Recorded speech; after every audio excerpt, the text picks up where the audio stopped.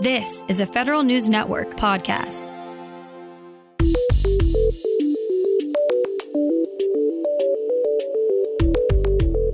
Coming up on today's Federal Newscast, Republican members of Congress want an update on the number of federal employees teleworking these days.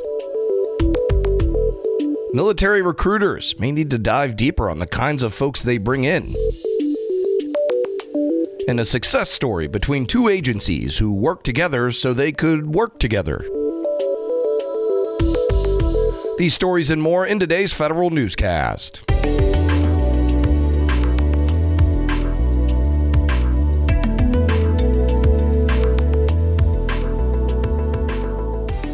Welcome to today's episode of the Federal Newscast. I'm Eric White.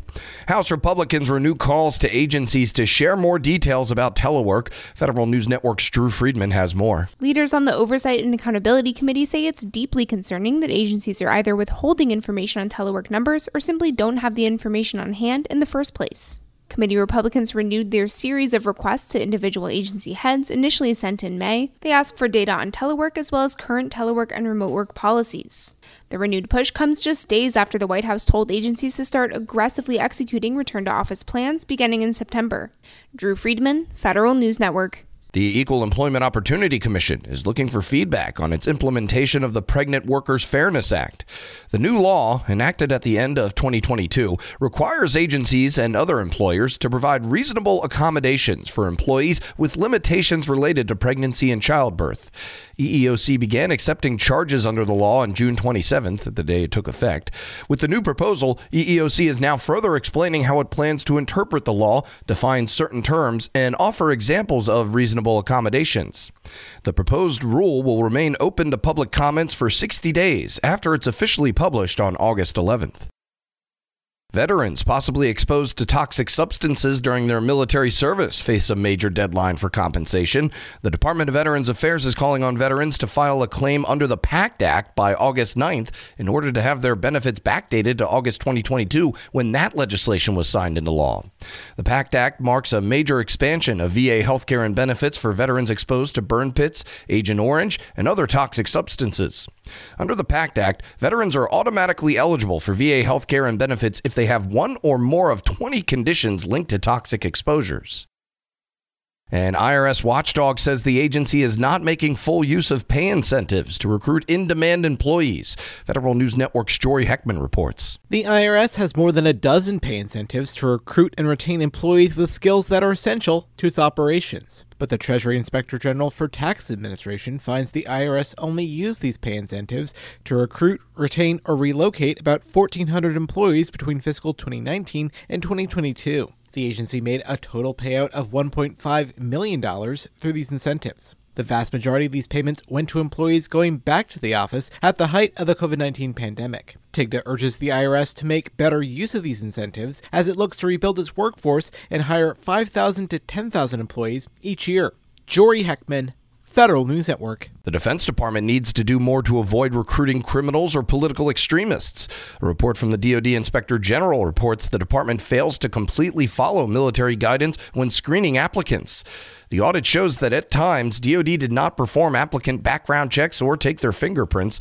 The IG's office recommends that the military departments instruct recruiters to complete all required steps for screening applicants for extremist or criminal gang associations.